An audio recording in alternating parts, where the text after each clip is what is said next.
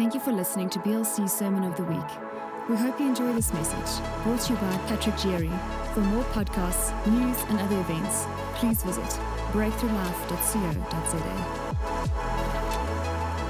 I had in my mind a word that I have preached before, and I think 98% of you have never heard this word from me before, most probably 99%. So there's a bit of sameness for 1% of you, but I will question you afterwards if you really put a few differences in the word. But it's from Isaiah, so not from Isaiah, it's from Ephesians chapter 2. And we'll start off with one verse, and then we will recap from the past and we'll move into the future. But now in Christ Jesus, you who were once far off have been brought near by the blood of Christ. And Lord, we ask you this morning to work by your Spirit and enlighten the eyes of our heart and understanding, that we may see the greatness of this salvation, that our eyes may behold and see and marvel at all that you have accomplished. God, you're the Father of our Lord Jesus Christ, and you're our Father, and you're the Father of glory. And so we ask that we may know the hope of our calling, that we may know the inheritance that we have.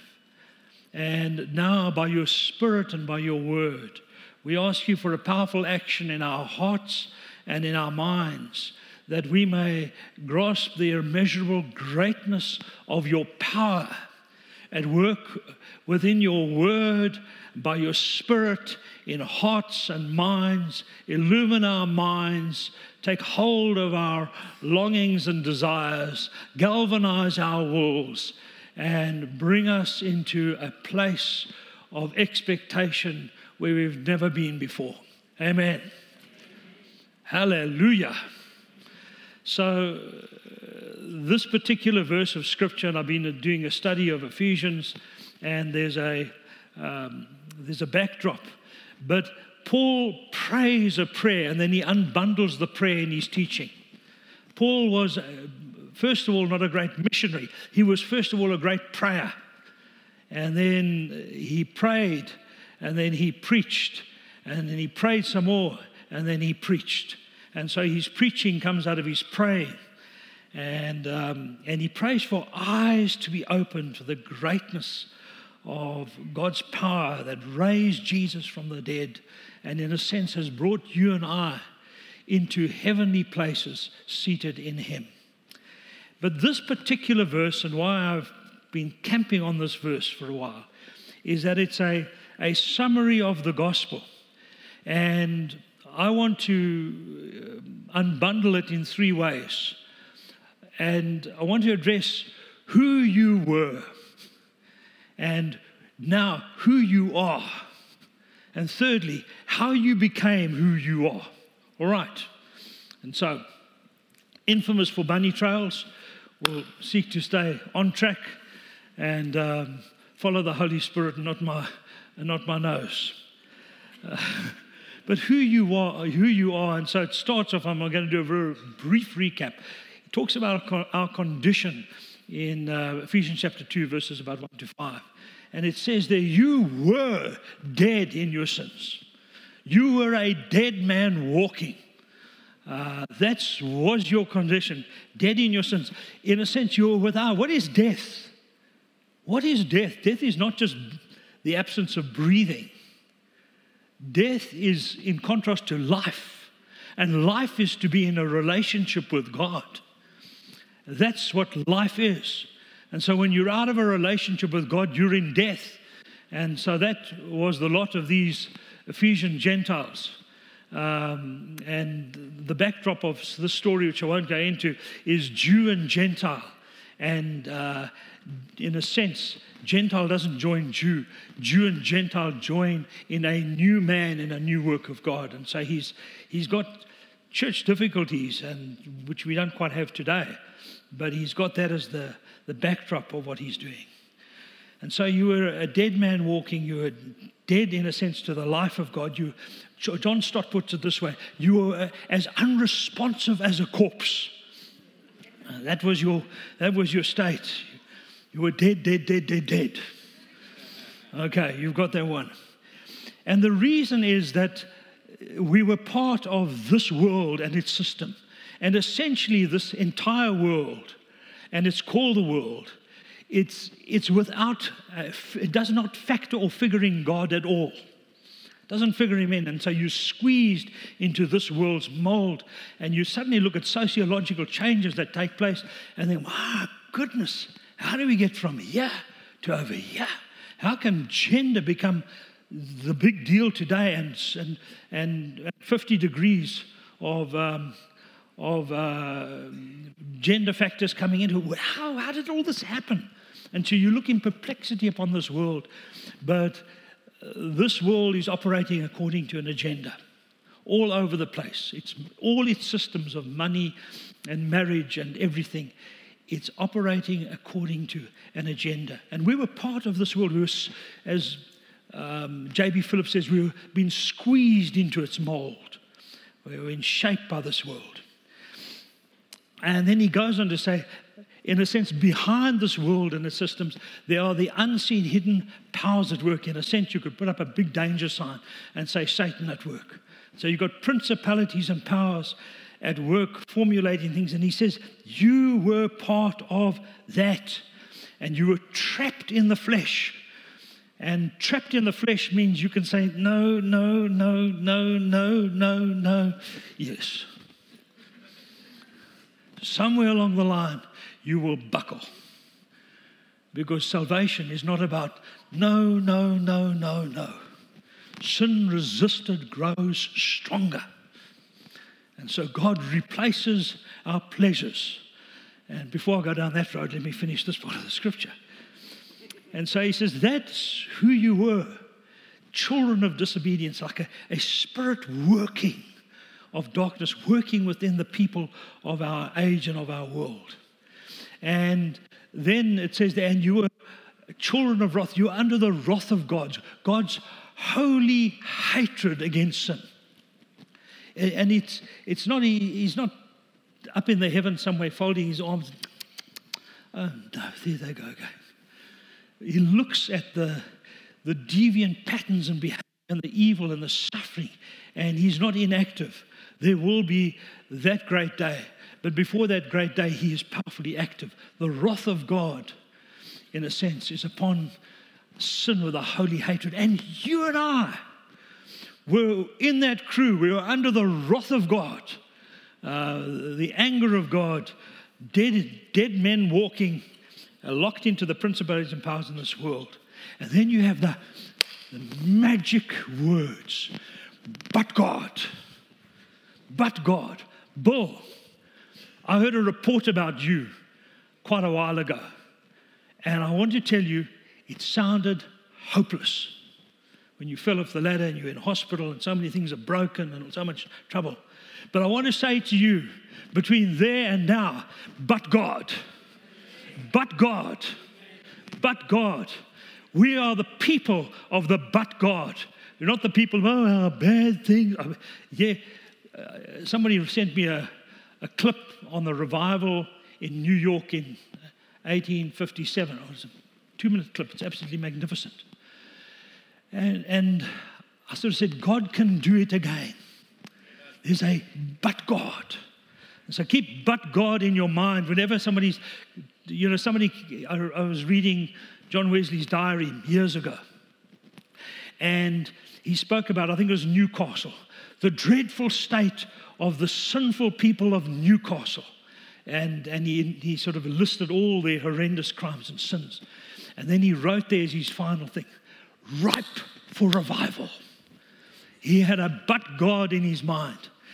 So have within your mind a but God. But to try and keep us on track over here, this is who you were. This is who you are. But God, who is rich in mercy, because of the great love with which he has loved us, has made us alive together with Christ. Made us alive. That's the but God. He's made us alive. I'd love to camp there, but not today. I was talking to Malalaan Laerskool a few months ago. And I said, you're in Christ Jesus. His story is your story. They don't really get it. And so I said to him, yes, Christ. And they got that. I said, yes, you. And they sort of got that. And I said, there you are. Where are you? And these little kids said, in Christ, we're the glasses, we're in Christ. I said, you got it. You're in Christ. And I want to tell you this morning, I don't know what else you're going to get out of the sermon, but that's where you are. You're in Christ. You're in Christ. Yeah, you are. Yeah, you are. It wasn't some sort of good idea, pull your socks up Christianity. The mighty power of God got to work in you. And you're in Christ Jesus. You're made alive in him. You're raised in him. You have been seated in him in heavenly places. That's the greatness of our salvation. That's, in a sense, that's who you were. This is now who you are. Hallelujah. Praise God. Better take these glasses out. Good to meet you, Patrick. Just make sure that you go back into in Christ.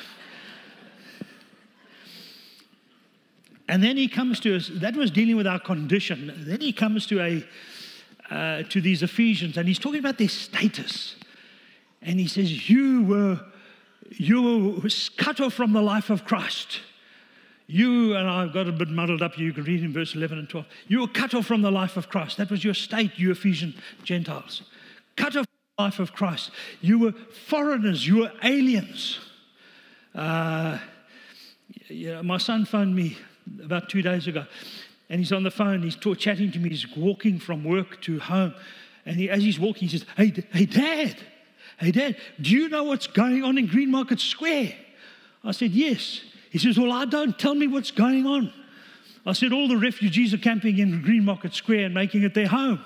He said, oh. So I said, watch your cell phone and walk fast. That's most probably not true. You were aliens, you were refugees, you were stateless, you were homeless, you were without hope, you were without Christ, you were without God. That was your state. And he says, but now, that was then, but now, hallelujah, but now, in Christ Jesus, you who were far off have been brought near by the blood of Christ. You just give me a little amen. Amen.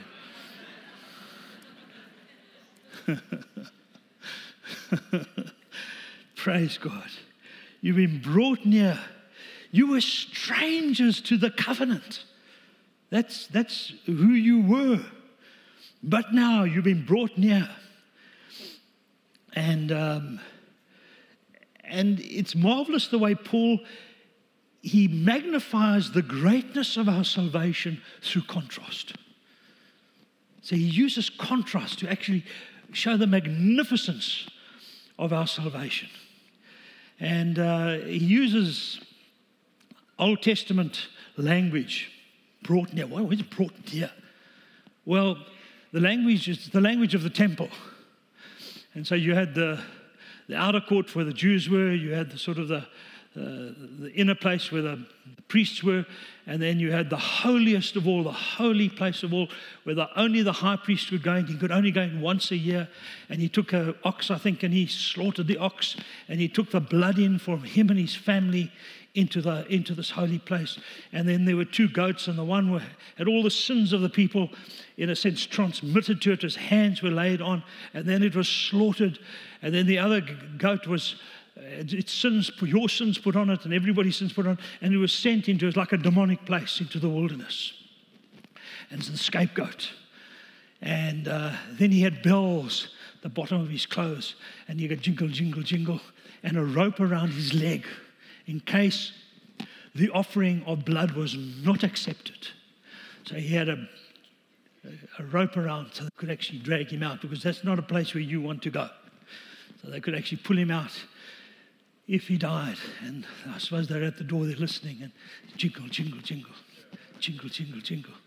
The blood is presented with, the glory appears, and jingle, jingle, jingle.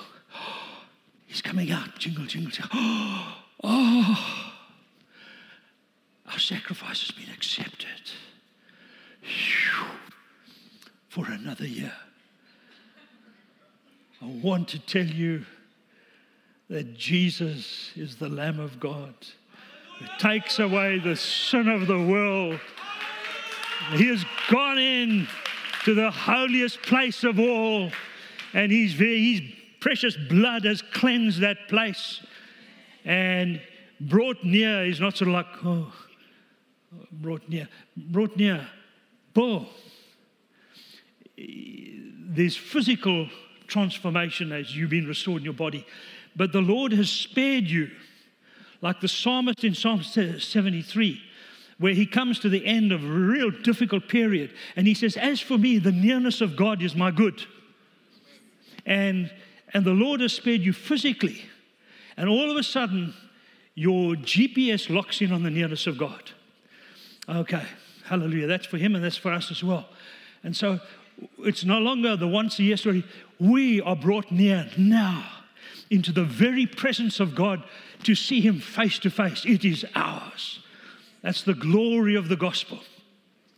That's the sheer wonder of the gospel. And we were strangers to the covenants.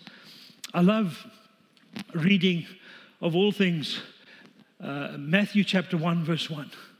It talks about, and Jesus Christ, the son of David and the son of Abraham.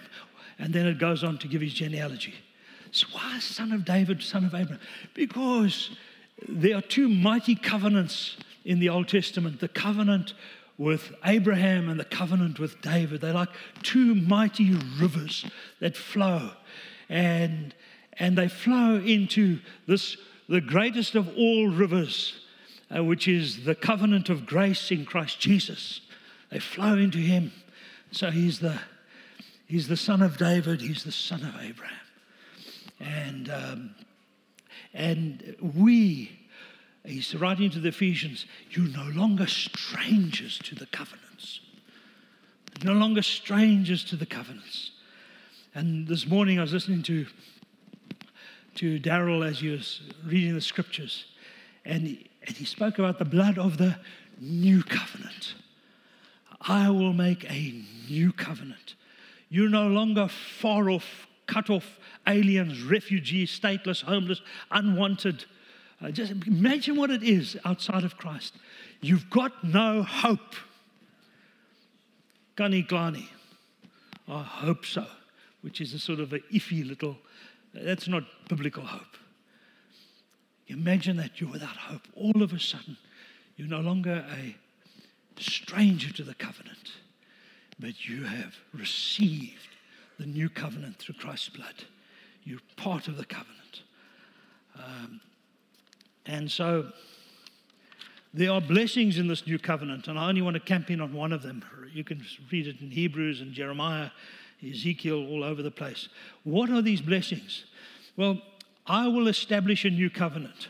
I will put my laws in your minds. I will write them in your hearts. I will be their God and they will be my people. I will be merciful to them in their sins and I'll remember them no more.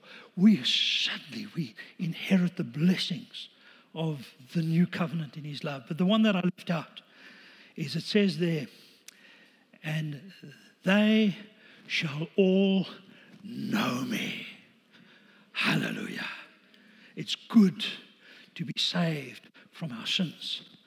And most of us, to be habitually in bondage to sin. And if only. We understand the dynamics of sin messing us up, polluting us, controlling us, and a power that's upon us and driving us mad with guilt. We understand the horror story of sin. Well, salvation He forgives our sins. He remembers them no more. And that's part of His covenant with us. But salvation doesn't end there. It doesn't even end with reconciliation. It ratchets up to the ultimate purpose of your salvation and my salvation. The greatest blessing of being in the covenant is that they shall all know me, that we can know God as Father. Hallelujah. You can know God as Father. And that's the glory of our salvation. That's the pinnacle. That's the peak. If I had time, we could cruise on to, I think it's Ephesians 2 verse 18. We have access to the Father through Jesus and by the Spirit. Well, we're not going to go there now, but that's the ultimate. That's the total. That's the purpose of your salvation, is that you can know God as Father. Hallelujah. That's the glory of the gospel. And so in Romans 8 verse 15, it says there, we have not been given a spirit of slavery resulting in fear, but we have been given a spirit of sonship, enabling us to cry, Abba, Father.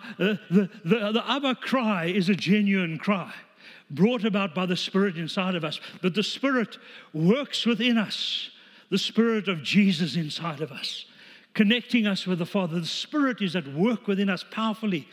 And you need to, what do you need to do?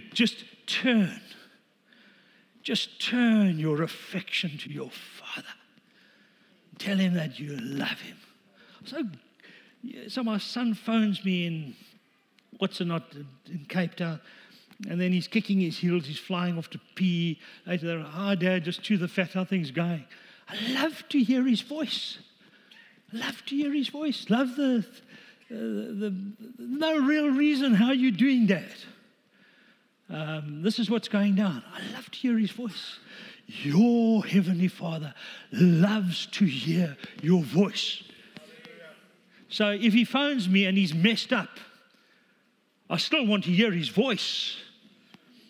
I still want to hear his voice. It doesn't change the affection of my heart. Turn your affection to Him. On your good days and on your bad days, on your upbeat days and on your downbeat days, on your every days, turn your affection to Him and pour out your heart to Him. He's your Father. He knows everything about you. He knows where you're going to be at 8 o'clock tomorrow morning. He knows when you're going to transition from here to glory in Jesus. He knows. Turn your affection to Him. Don't turn yourself to Him on the basis of your behavior. Because as you turn your affection to Him, He will be changing your behavior. Yeah, you've got to work with Him. He'll change your behavior. You're turning your affection to Him. And that's the work of the Holy Spirit in Romans 8 verse 15. It's the Abba cry. The Abba cry is more than just the word Abba. It is the whole thrust of your life, telling your Father that you love Him. You love Him. Hallelujah. I love you, Father. I loved one of the songs, I think, composed by John Wimber, who was really a God lover. And he wrote a song, Father, you're my portion in this life. You are my hope and my delight. And I love you. Oh, I love you. Hallelujah. You can turn a song towards Him. Just turn your heart. Tell Him that you love Him. Turn your affections there to Him. It says there in Malachi, I think the last couple of verses of Malachi chapter 4, in the last days I'll come and pour out my Spirit, and I will turn the hearts of the fathers to the children, the hearts of the children to the fathers. We are in a moment throughout the world where God is working by His Spirit. He's turning the hearts of the fathers to the children, and it starts with the Heavenly Father. He's turning the hearts of the Father to the children, turning the hearts of the children to the Father. I love you. But Romans 16 talks about another work of the Holy Spirit. Romans 8 verse 15 is telling us that the Spirit is at work within us to cry, Abba Father, to tell our Father that we love Him, turn our affections towards Him. But Romans 8 verse 16 says, and the Spirit bears witness with our spirit that we are the children of God. There, what is happening now is that the Spirit is telling you, inside you, that God loves you. Hallelujah. Hallelujah. About 350 years ago, I've forgotten his name, one of the Puritans. I wasn't around 350 years ago. But it was a Puritan, Haldane, I think is his name. And that's all right. Even when we like that, that's fine. He loves us. And so Haldane said, at the moment of your baptism in the Holy Spirit, yes, there's speaking in tongues, there's overflow, prophecy, laughter, whatever happened to you. There is the evidential overflow. But deep within your being, there is the Spirit of God saying to you that the Father loves you. The Spirit bears witness, saying that He loves you. And because so many of your faces are strangers to me, when in 1973, I think January or February 73, I was on Nahoon Beach, East London, talking to a surfer, Chaba, and I knew as a Christian. I said, how do you get this Holy Spirit? Ding, ding. And he said, well, you know, Pat, if you, the scripture says, if you've been evil, self-centered, now to give good gifts to your children, how much more does your Father want to give good gifts to you? And I said, yeah. He says, so just go and pray and ask the Father, your Father, for the gift of the Holy Spirit. I said, yes. And he said, and then speak in a language which is not English or Afrikaans. I said, oh. I was renting a flat for 25 Rand a month. I was so poor that I could see my stomach muscles. Obviously, you can see I have not been blighted in such a bad way since then. So I got down on my knees and I said, Father, give me the gift of your Holy Spirit. I wasn't in a church. Give me the gift of your Holy Spirit. And give me this gift of speaking in tongues. And it came out like a Gregorian chant. It just came flowing out. But the tongues was not the big deal. That this part of me had been a frozen waste for 20 years. Just mangled by sin. I think the last time I cried when I was like 13. And, my father died. I didn't even cry then. You're just a frozen waste. All of a sudden, I got from my knees. And I walked over to the mirror in my room. And I said to me in the mirror, I said, you are a son of God. Because the Spirit was bearing witness. And so you turn your affection to Him. He's going to turn His affection to you.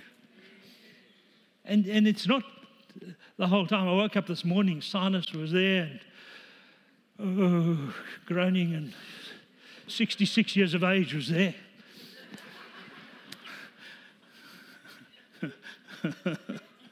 and so I needed to speak to myself.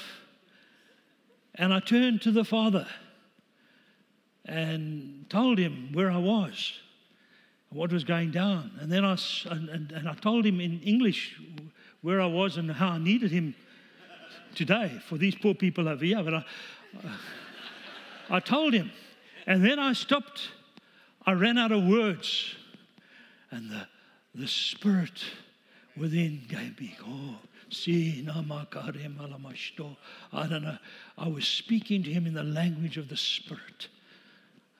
He who speaks in a tongue speaks to God. But it's gibberish, nonsense. You're speaking to God. By faith, you're speaking to God. I don't know if this is making sense to you, Lord, but I believe.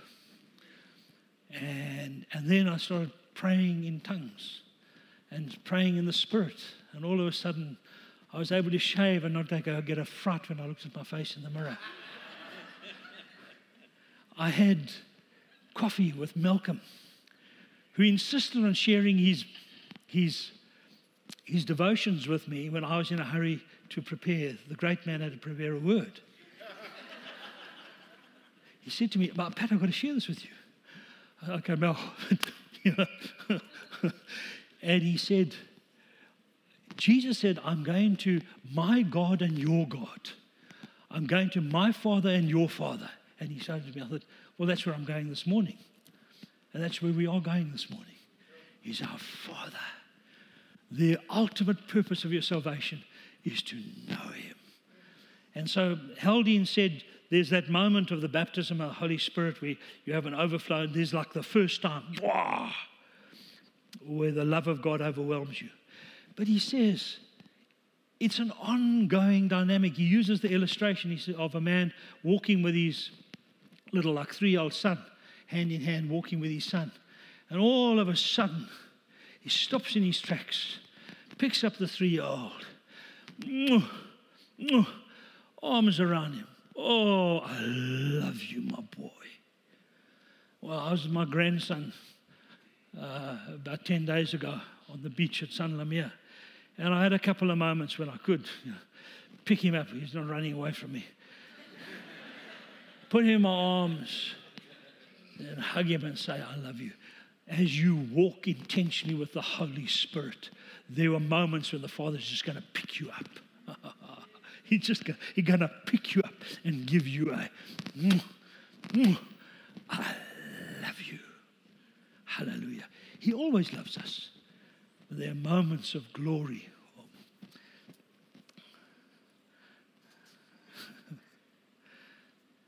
You're a beloved child. That's who you were and who you are. You're a beloved child. Is that not wonderful? Hallelujah. I really don't know where I am right now. But how did you become what you are? How did you become what you are? How did this great change take place? What moved you from orphan to child of God? Well, it's by the blood of Christ. Ephesians 1 verse 7. In him we have redemption.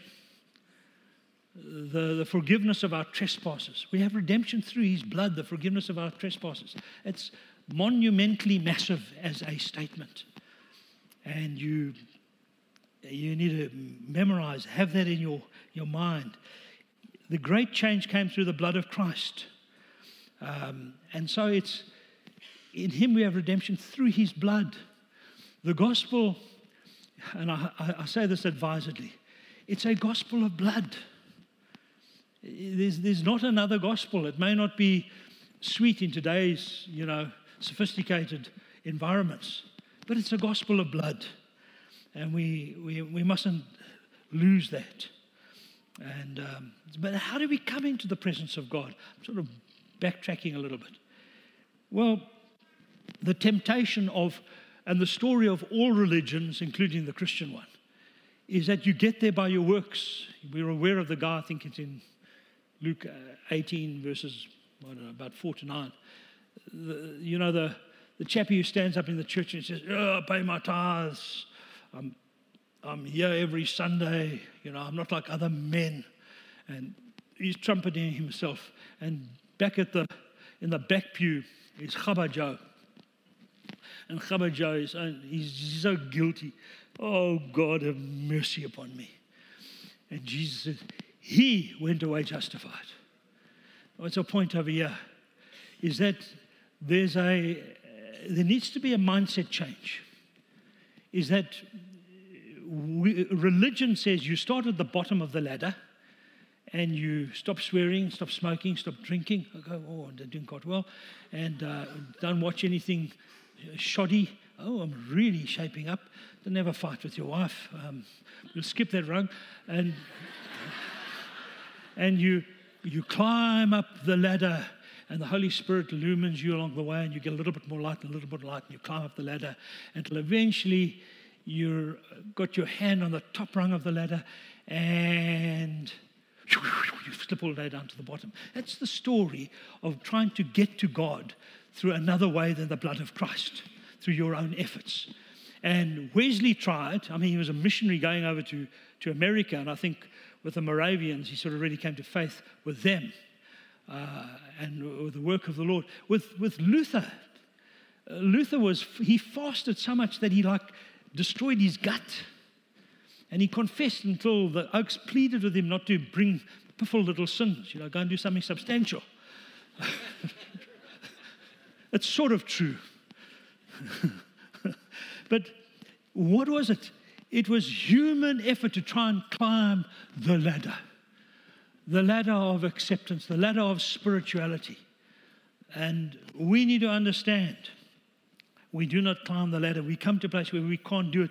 Salvation is something that's done to us. It's the actions of another. It has happened to you. God was in Christ reconciling the world to himself. It's his action. It's this mighty power of the resurrection of Jesus powerfully at work. It's his action. And so that's what the gospel says. And so in a sense, and this is what the Lord gave me when I was on holiday. I despaired of reading books. I was playing soccer and trickling 6-month-old babies, which I loved doing.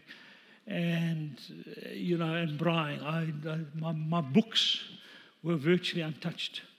But I had one thought on holiday.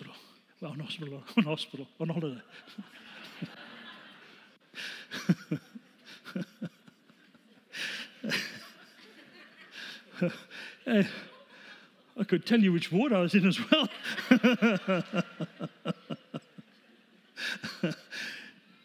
But this is the truth. It's not just a thought, it's the truth.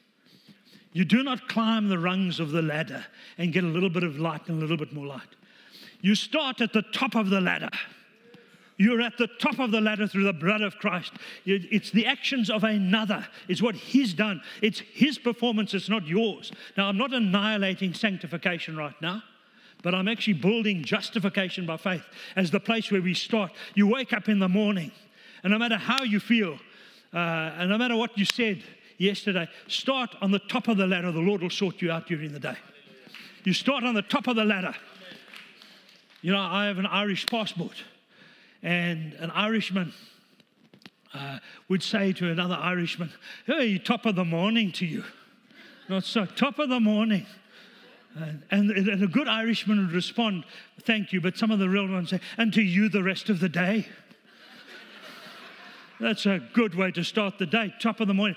Nobody knows where it comes from. We think it's the oak who got up early and stole the top of the milk, the cream. We think. Anyhow, you get the point of top of the morning. I want to change. I want to convert top of the morning to top of the ladder to you. Say to the person next to you, top of the ladder to you. And respond to them and say, "And to you the rest of the day." Hallelujah.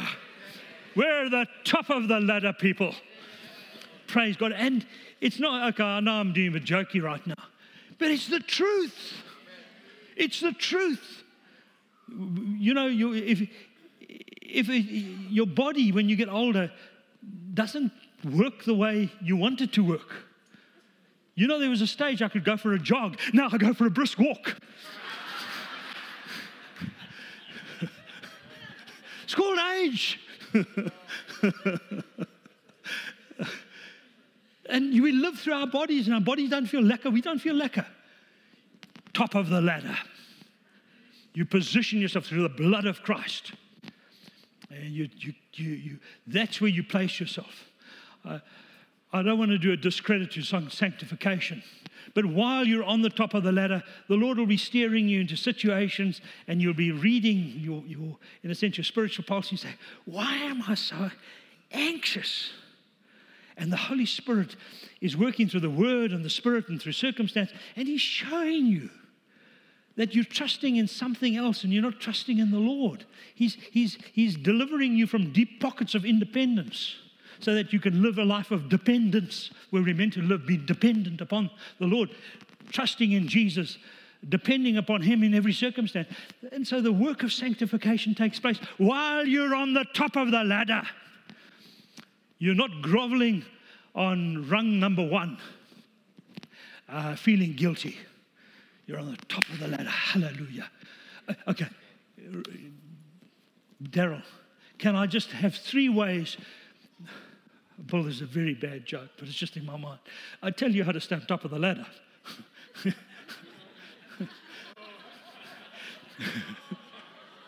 3 ways to stay on top of the ladder. I want to give you 3 ways to stay on top of the ladder. Okay, are you ready? The first is, put my glasses on.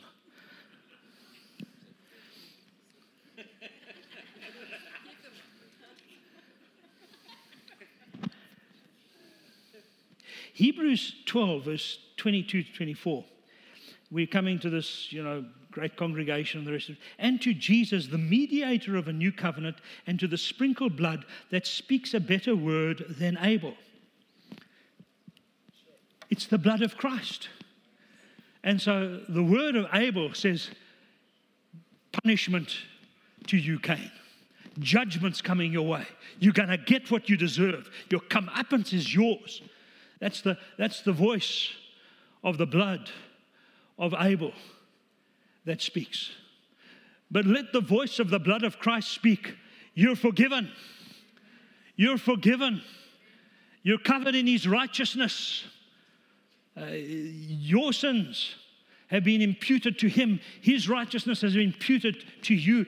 You're on the top of the ladder. The blood of Christ speaks. Let it speak resoundingly. When you've done the worst thing you could ever think you've ever done, turn to him and say, oh, have mercy. We come with boldness before a throne of grace to obtain mercy and find grace to help in time of need. It's an invitation. Come with confidence, because he's got mercy and grace. He forgives your sins. The blood of Christ speaks. Let in all the voices that we're subject to in our modern world, let the voice of the blood of Christ resonate within your mind. It speaks a better word. Hallelujah. That's how you stay on top of the ladder. That's how you stay on top of the ladder. The second way is that you to live in dependence upon the blood of Christ. Hebrews 9 verse 14. And how much more will the blood of Christ purify our conscience from dead works to serve the living God? This means that you want to draw near the Lord, you want to pray, and your conscience suddenly starts getting all squidgy and starts troubling you and reminds you of your sins, what you've done, and what the sins that you've done, the sins that you confessed, and the sins that you confessed again and again and again. It's come to remind you. Conscience is troubled. And in some ways, you need to speak to your conscience. Hey, listen, conscience, you're sprinkled with the blood of Jesus. You can be silent. And then all of a sudden, the liberation of God comes into your heart and your mind. You're not bedeviled by a troubled conscience, accusing others, excusing yourself, and ducking and diving. All of a sudden, your conscience is clean by the blood of Christ. You're able to hear the voice of God and get on and serve the living God. Hallelujah. That's how you stay on top of the ladder. Finally, my friends, I don't know how long I should have been preaching for, but this is the finale. What do you do when you slip off the ladder?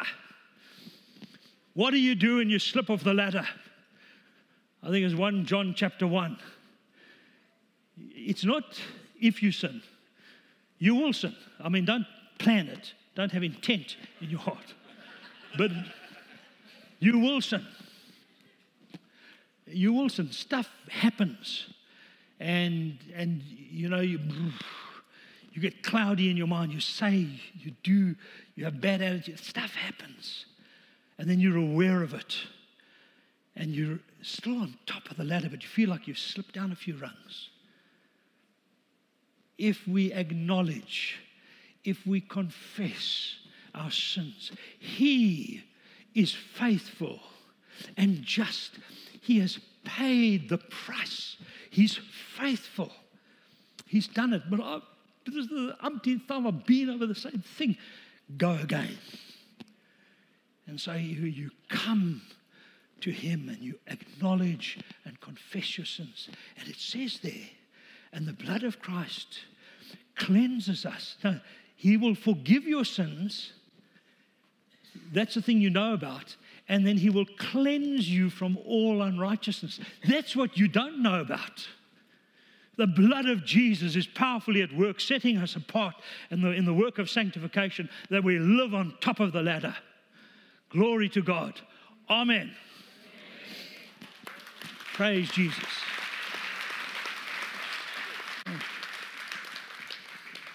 Let's stand together. Nou, ek soek nie 'n vrou nie, ek het nie. But I tell you right now, one of the biggest things I want to do, because I've been away for quite a few days, I'm away for a few minutes, one of the biggest things I want to do is to say to her, I love you. I love you.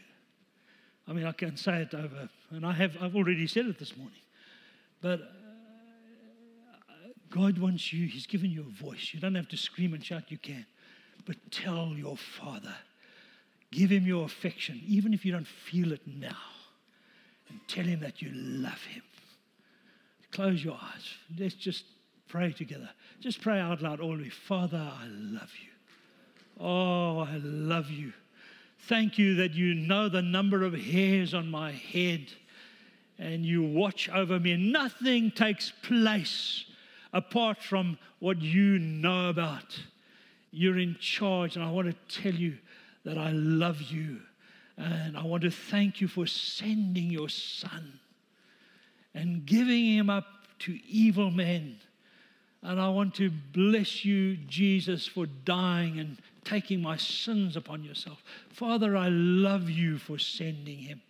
And I love you for enabling all that your Son accomplished, for me to experience your Holy Spirit.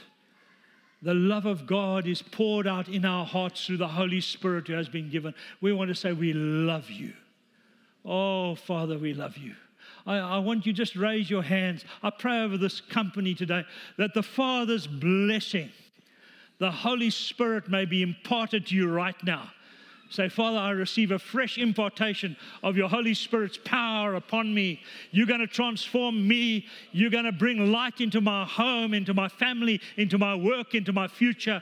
You're going to be there for me. I'm going to know you and love you, and I'm going to experience kisses from you in the most unusual moments of life. Oh, Holy Spirit of God. I just want to sing one of those old songs. Father, you are my portion in this life, and you are my hope and my delight, and I love you, yes, I love you. Lord, I love you, my delight. Just sing the I love you. And I love you. Yes, I love you.